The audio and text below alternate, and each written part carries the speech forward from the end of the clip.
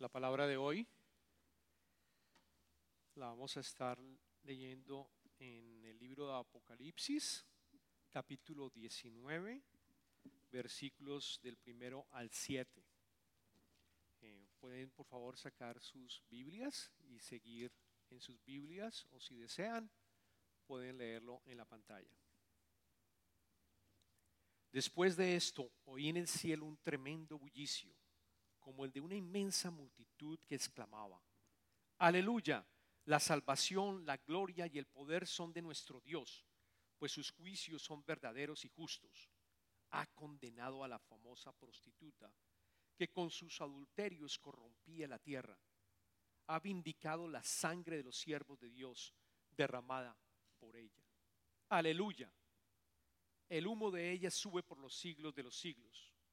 Entonces los 24 ancianos y los 4 seres vivientes se postraron y adoraron a Dios que estaba sentado en el trono y dijeron: Amén, aleluya. Y del trono salió una voz que decía: Alaben ustedes a nuestro Dios, todos sus siervos, grandes y pequeños, que con reverente temor les sirven.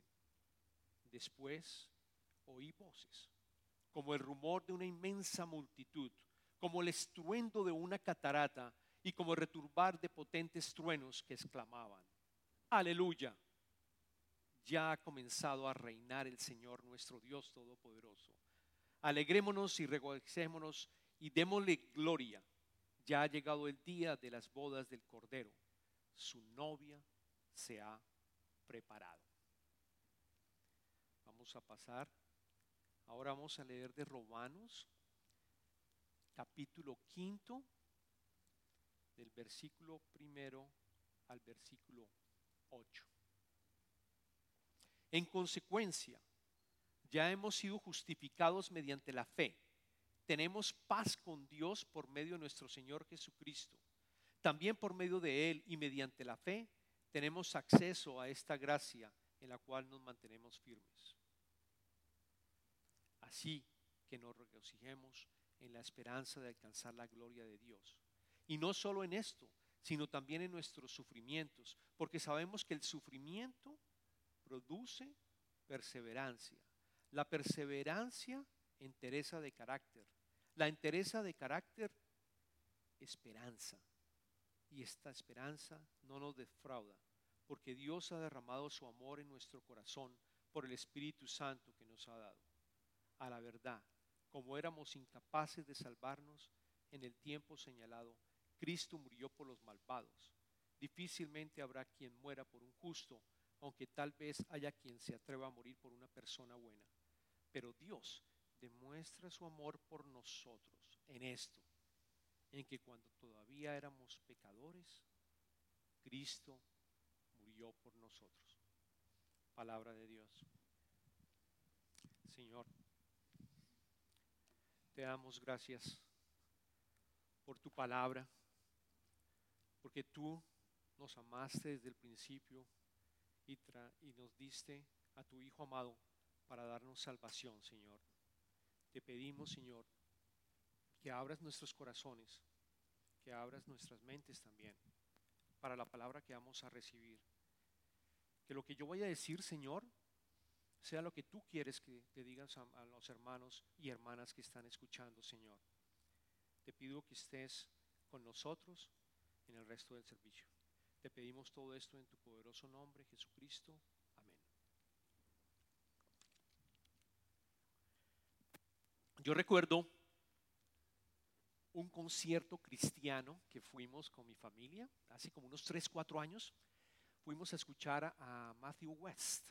Me imagino que ustedes lo conocen. Matthew West tiene un grupo de música bastante conocido, canciones muy modernas, muy, digamos, cristianas y de mucho cariño hacia el Señor. Y fuimos a este concierto aquí en Houston y el coliseo está totalmente lleno. Fue una experiencia inolvidable porque estábamos escuchando cómo cada una de, por lo menos habían unas 2,000 a 3,000 personas estaban alabando al Señor. Era poderoso. La gente empezaba a cantar y empezaba a adorar al mismo tiempo. Algunos saltaban, otros nos abrazábamos sin conocernos ni siquiera la persona que estaba a mi lado. Algunos lloraban. Era emocionante ver el Espíritu Santo y ver todos nosotros adorando al Señor en esas canciones. Fue algo inolvidable. Fue algo que mis hijos todavía lo recuerdan y me dicen, oye papi, ¿cuándo vamos a ver otro concierto cristiano? Porque fue una manera realmente de poder adorar al Señor. Ahí vemos el poder, ¿no? El poder de adoración que tenemos y de alabanza cuando estamos cantando y estamos orando con Él, ¿no? ¿Por qué traigo esto? Porque lo que acabamos de escuchar en el libro de Apocalipsis es precisamente una gran fiesta, una gran adoración, elevado a la n potencia. Lo que experimentamos en un concierto cristiano, ustedes tienen que multiplicarlo, si saben matemáticas, a la n potencia, porque eso es lo que estamos describiendo, está describiendo en el libro de Apocalipsis. Este libro, como lo saben, es el último libro de la Biblia. Fue escrito por el apóstol Juan, inspirado en la visión que Jesucristo le entregó acerca del fin del fin del mundo y de la segunda venida de Jesucristo. Y particularmente lo que acabamos de leer es que se va a llevar a cabo la boda entre Jesucristo y su iglesia. Es una boda esperada por muchos años, por miles de años, y la vamos a celebrar. Noten cómo, si recuerdan, se nombran 4 aleluyas. Esos 4 aleluyas solo están en los versos que acabamos de leer.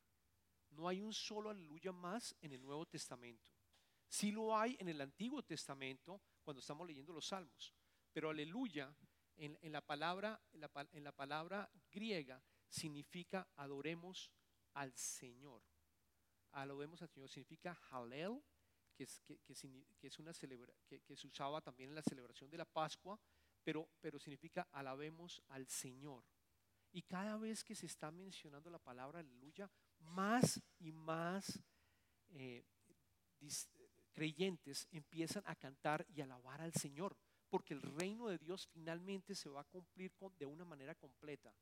Tenemos el reino de Dios ahora, pero en ese momento se va a cumplir el hecho que Jesús va a llegar nuevamente a donde nosotros estamos, aquellos que están vivos, y los va a rescatar y nos va a llevar a la casa para vivir de manera eterna con nosotros.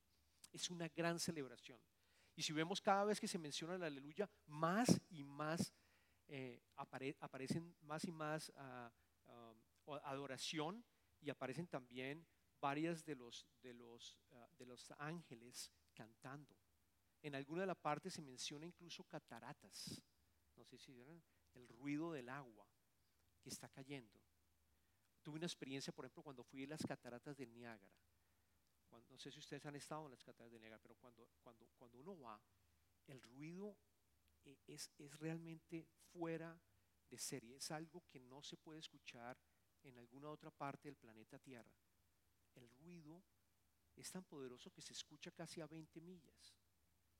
Y yo tuve la oportunidad de estar en uno de esos tours muy cerca de la caída del agua, obviamente protegido con toda la seguridad, y el ruido es tan fuerte que yo no podía escuchar a la persona que estaba a mi lado. Tremendo. Así es la celebración que estamos leyendo en el libro de Apocalipsis, que va a ser en el futuro, cuando Jesús va a recibir a su novia y a su esposa, que es la iglesia. Entonces, me voy a concentrar en explicar, en ir básicamente a explicar por qué y cómo Jesucristo ha visto a nosotros o ha visto a la iglesia como su esposa. ¿Y qué significa que seamos la esposa de Jesucristo? ¿Okay? Estamos en las series del jardinero. Hemos estado recordando, si se acuerdan, miramos la Trinidad, estuvimos recordando quién es Dios Padre, estuvimos entendiendo quién es Dios Hijo, Jesucristo, pero ahora vamos a enfocarnos en otra faceta linda que significa Jesucristo como la esposa nuestra, como la esposa de la iglesia. Para esto lo que voy a hacer, que es algo para mí cuando estuve estudiando la palabra, que a mí también me llamó mucho la atención, y es que el matrimonio entre Jesús y la iglesia sigue el mismo ritual que un matrimonio judío. Exactamente el mismo ritual. Hay 3 pasos que ocurren cuando hay un matrimonio judío. Y vamos a aprender, ustedes y nosotros, y ver la similitud con respecto al matrimonio entre Jesucristo y su iglesia. El primer paso en un matrimonio judío de esa época era básicamente la selección de la novia. En esa época los judíos se casaban con otros judíos y la selección de la novia la hacía normalmente el padre el padre del novio. El padre del novio se encarga de encontrar cuál sería la mejor esposa para su hijo. Y se hace un acuerdo, normalmente se hace un acuerdo, se ubica, el padre contacta a la familia de la novia y allí se lleva a cabo la selección como tal de la que va a ser la esposa de su hijo. Lo vemos, por ejemplo, cuando Abraham, si se acuerdan, Abraham estaba ya de bastante edad y su hijo Isaac no tenía todavía esposa. Y Abraham decide ubicar, a seleccionar a la esposa y envía a su siervo. Ocurren 2 veces. Puede ser el padre del novio o puede dejarle la autoridad a un siervo de confianza para que vaya y ubique a la novia. Si nos vamos nosotros a mirar qué ha pasado con Jesucristo y su iglesia, notamos que en la Biblia hay varios versos en donde continuamente Jesucristo llama a su iglesia como su esposa. Continuamente. Vamos a leer uno de los versos. Ese se encuentra en el segundo libro de Corintios, capítulo 11, versículo 2, que dice: el celo que siento por ustedes proviene de Dios, pues los tengo prometidos a un solo esposo, que es Cristo, para presentárselos como una virgen pura. Notemos que ya Dios había seleccionado a su iglesia, Israel, y ahora con el nacimiento de Jesucristo a nosotros como sus futuras esposas. Ya nos había seleccionado a cada uno de nosotros, ya sabíamos que íbamos a ser parte de su iglesia. Esto es importante tenerlo en cuenta. Él nos escogió para ser hijos de Él y para adicionalmente llegar a ser la novia de Jesucristo. La segunda fase que ocurre en un matrimonio judío es el pacto matrimonial. Ya seleccionamos a la novia y ahora, ¿qué ocurre?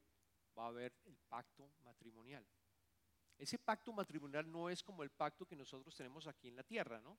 Que normalmente uno le dice, bueno, nos vamos a casar, y bueno, como el caso de Ana y yo, que tuvimos una ceremonia en donde nos comprometimos e intercambiamos un anillo prematrimonial, y gracias a Dios me casé con ella. Pero muchas veces ese matrimonio, ese compromiso no es tan serio y se puede romper, bien sea porque el novio finalmente pasó algo, etcétera, se descubre algo con respecto a la novia también, puede ser, o al contrario, y se rompe ese matrimonio, ese acuerdo. Aquí no. Aquí es un pacto supremamente serio. Y la manera como se logra es que se paga una dote. El papá del novio le paga una dote a la novia para expresarle su seriedad, para expresarle su amor, para expresarle su compromiso de que esta va a ser una relación seria y que no se va a romper y que va a ser divina de cierta manera. Eso ocurre normalmente con un pago de unas joyas, puede ser con algo de valor intrínseco o como un servicio también. Lo leemos en la Biblia en varias ocasiones donde donde finalmente el dote es servirle a la familia por muchos años de la novia hasta finalmente poderse casar con ella. Entonces, otra gran diferencia es que una vez se llevó a cabo ese pago de esa dote, hay testigos, ¿no? Y oficialmente son considerados esposa y esposo. La esposa puede llamarlo a él esposo. No se han casado, no están viviendo juntos, pero él lo puede llamar a ella esposo y ella esposa. Ya se ha de cierta manera oficializado esto. Después de esto, la novia va a vivir en su casa. Ellos no pueden tener relaciones sexuales de ninguna manera. Y tienen que mantenerse, ella tiene que mantenerse en su casa esperando que el novio vaya por ella a casarse. Ese es el pacto matrimonial que había en esa época, en la época de judías que estábamos revisando. Ahora, con Jesucristo, ¿qué ocurrió? Con Jesucristo, hermanos y hermanas, Él pagó la dote por ti y por nosotros, por cada uno de nosotros. Él pagó con su sangre el que nosotros pudiéramos convertirnos en hijos de Él. Él pagó con su sangre y con su vida para liberarnos del pecado. Y en ese momento, todos aquellos que aceptan a Jesucristo son justificados. Nos convertimos vírgenes de pecado. Se acabó el pecado pasado, el pecado presente y el pecado futuro. Absolutamente, has sido justificado. Estás blanco, si tú lo quieres mirar. La sangre de Jesucristo cubrió tus pecados. Perdonado completamente. Jesucristo te ve a ti completamente limpio. Virgen, como su esposa, como su futura esposa. Este no es un matrimonio en la tierra, no tiene nada que ver con la experiencia que ustedes han vivido en matrimonios aquí en la tierra. No, este es un matrimonio divino. Y allí con la muerte de Jesucristo, nosotros hemos sido justificados y tenemos una nueva identidad en Cristo. Para mí es fundamental que entendamos el poder que tiene de entender que Él murió por nuestros pecados y nos justificó. Les voy a colocar un ejemplo, porque yo creo que a veces lo leemos e intelectualmente entendemos, pero nosotros tenemos que experimentar. Allí está la clave. Si uno lo entiende, si uno puede que tú lo leas y digas, sí, Jesucristo murió por nuestros pecados, pero si tú no experimentas, si no llegas a un plano de experimentarlo, de que realmente sientas que Él te liberó del pecado y que ya no soy esclavo del pecado, tú vas a amar a Jesucristo. Tú realmente vas a amarlo y lo vas a seguir y vas a empezar un proceso de transformación. El ejemplo muy pequeño que les traigo. Imagínense que ustedes están manejando, se distraen por alguna circunstancia y se pasan un semáforo en rojo. Dios no lo quiera, pero imagínense, se pasaron el semáforo en rojo y ocurre un accidente, se estrellan contra una familia que iba en una minivan, ustedes iban solos, un choque terrible. Lo podemos colocar tan dramático como que de pronto hubo pérdidas de vida, o no lo coloquemos tan dramático, sino que pensemos en que solamente hubo daños materiales. Y ustedes se sienten avergonzados porque sabían que estaban realmente de pronto hablando por teléfono o realmente estaban no prestando atención y ocurre este accidente. Imagínense, llega la ambulancia, imagínense, llega la policía, que es algo, imagínense ver a la familia llorando con sus hijos. Imagínense todo este drama y el sentimiento de culpabilidad que tienen ustedes porque han cometido un error grave. Y supongamos que después tienen que ir a la corte. Ustedes seguramente van a contratar a su abogado para ir a la corte. Imagínense que llegan a la corte y el juez, ustedes esperan lo peor, y el juez en el momento que llega a revisar su caso les dice: señor Vargas, quiero decirle que la familia que estaba en ese carro y tuvo el accidente lo ha perdonado completamente. No quiere colocar ningún tipo de cargos, lo deja totalmente libre de cualquier acción legal, y yo también lo quiero perdonar y quiero darle el perdón completo. No hay ninguna multa que usted tenga que pagar, no le va a quedar ningún registro en su licencia de conducción.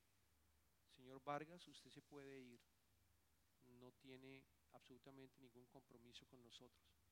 Pero eso sí, le pido un favor, que la próxima vez que se vaya a montar al carro, maneje con cuidado para evitar algún accidente. Yo no sé ustedes, pero si ustedes siguieron todo el razonamiento y sienten esto, la verdad sienten gratitud, ¿no? Es un pequeño ejemplo, pero van a sentir gratitud por el juez que los perdonó, por la familia que no ha colocado ningún cargo. Y estoy seguro que ustedes van a hacer su mejor esfuerzo para manejar la próxima vez y evitar un accidente. Esto en mayor proporción es lo que nos permite Jesucristo cuando nos salva y realmente nos perdona todos nuestros pecados y nos deja el Espíritu Santo dentro de nosotros y con nosotros. Esa es las buenas nuevas del Evangelio, que Él vivió por nosotros y nos convertimos en vírgenes de pecado. Seguramente vamos a volver a pecar, pero ¿qué va a pasar? Él con el Espíritu Santo nos va a ayudar a hacer una transformación para evitar que no volvamos a pecar. Vamos a empezar a cambiar poco a poco a través del Espíritu Santo. Allí viene la parte de la transformación. Y para esto quiero volver otra vez a leer de la carta de los Romanos, capítulo 5, versículos 2 a 5. Pasar en la pantalla también.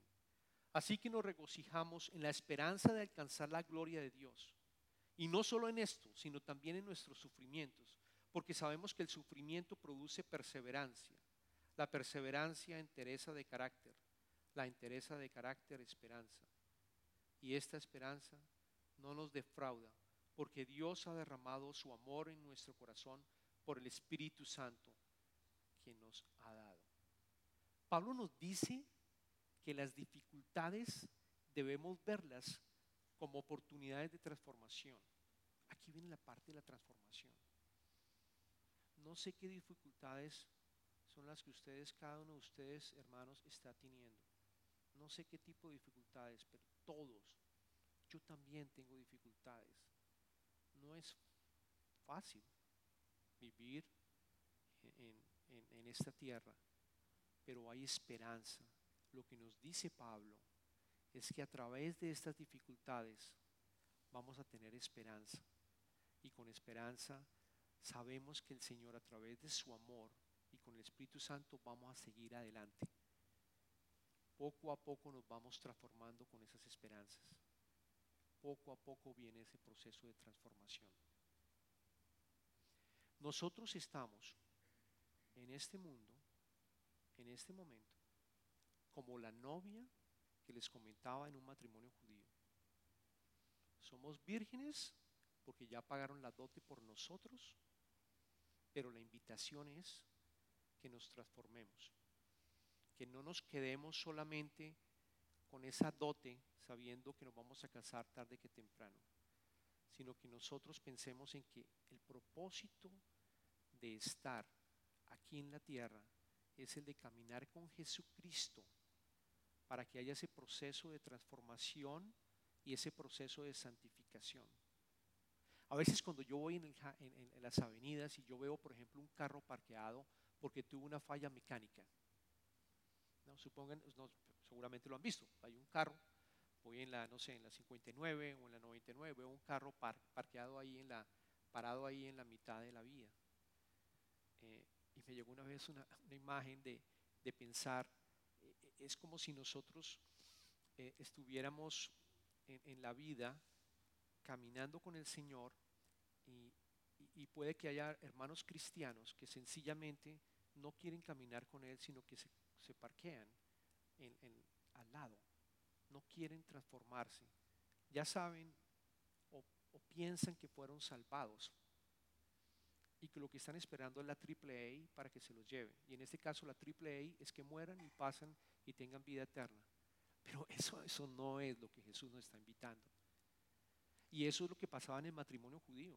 La novia tenía que ser fiel, la novia tenía que velar por el esposo, el que iba a ser su esposo. Ya lo llama, ya somos nosotros ya somos la esposa de Jesucristo, ya somos la esposa de Jesucristo. La invitación es: tenemos que seguir en nuestra casa esperando la venida de Él. Pero ya somos esposas porque ya tenemos el Espíritu Santo, ya hay una unión a través del Espíritu Santo. Luego el proceso de santificación es la invitación que tenemos de caminar con el Espíritu Santo y con Jesucristo en ese proceso para seguir adelante. El último paso que ocurre en un matrimonio judío es cuando el novio se va a su casa. Hablamos de que la novia se va a su casa, el novio también se va a su casa, pero se va a su casa y el padre del novio empieza a trabajar en la nueva casa donde la pareja va a vivir. El padre del novio, repito, va a empezar a construir la casa donde van a vivir la pareja de nuevo, los que se están casando. Pero el hijo no sabe cuánto tiempo va a durar el padre en construir esa casa. Y el padre no le cuenta al hijo, mucho menos a la novia. No sabemos cuánto tiempo va a durar en construirse la casa. En la vida real, los matrimonios judíos tardan entre 1 año y 2 años. Nuevamente, nosotros estamos en esa época como cristianos, en este periodo. Somos la novia esperando que Jesucristo venga por nosotros para llevarnos a su casa. Y lo leemos en el capítulo 14 del Evangelio de Juan, versículo 2 al 3. Son palabras que dijo Jesús: en el hogar de mi Padre hay muchas viviendas. Si no fuera así, ya se lo habría dicho a ustedes. Voy a prepararles un lugar, y si me voy y se lo preparo, vendré para llevármelos conmigo. Así ustedes estarán donde yo esté. La invitación, hermanos y hermanas, es a recapacitar en ese pacto matrimonial que tenemos con Jesucristo. Quiero que esta semana piensen en que son la esposa virgen de Jesucristo, que la estamos esperando a Él y que nos invita a que continuemos en un proceso de transformación espiritual para que crezcamos espiritualmente. Quiero que piensen en eso, que se imaginen el amor tan grande, incondicional, que Dios nos ha dado, que envió a su Hijo y que vamos a ser un solo cuerpo en matrimonio con Él cuando Él venga. Te pedimos que meditemos en esto durante esta semana. Oremos.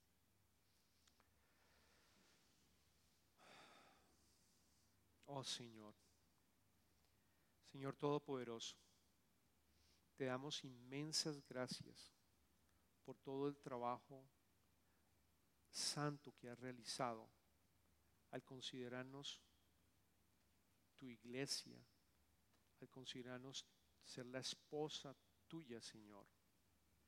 Te pedimos que entendamos qué significa ser tu esposa como iglesia.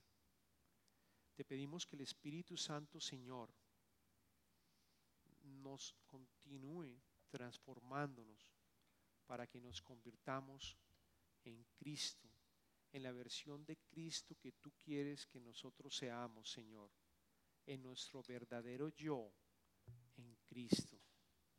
Señor, te pedimos que nos acompañes en nuestra vida, que vayamos caminando juntos contigo para que el proceso de transformación sea evidente. Te pedimos todo esto en tu poderoso nombre, Jesús. Amén. En este momento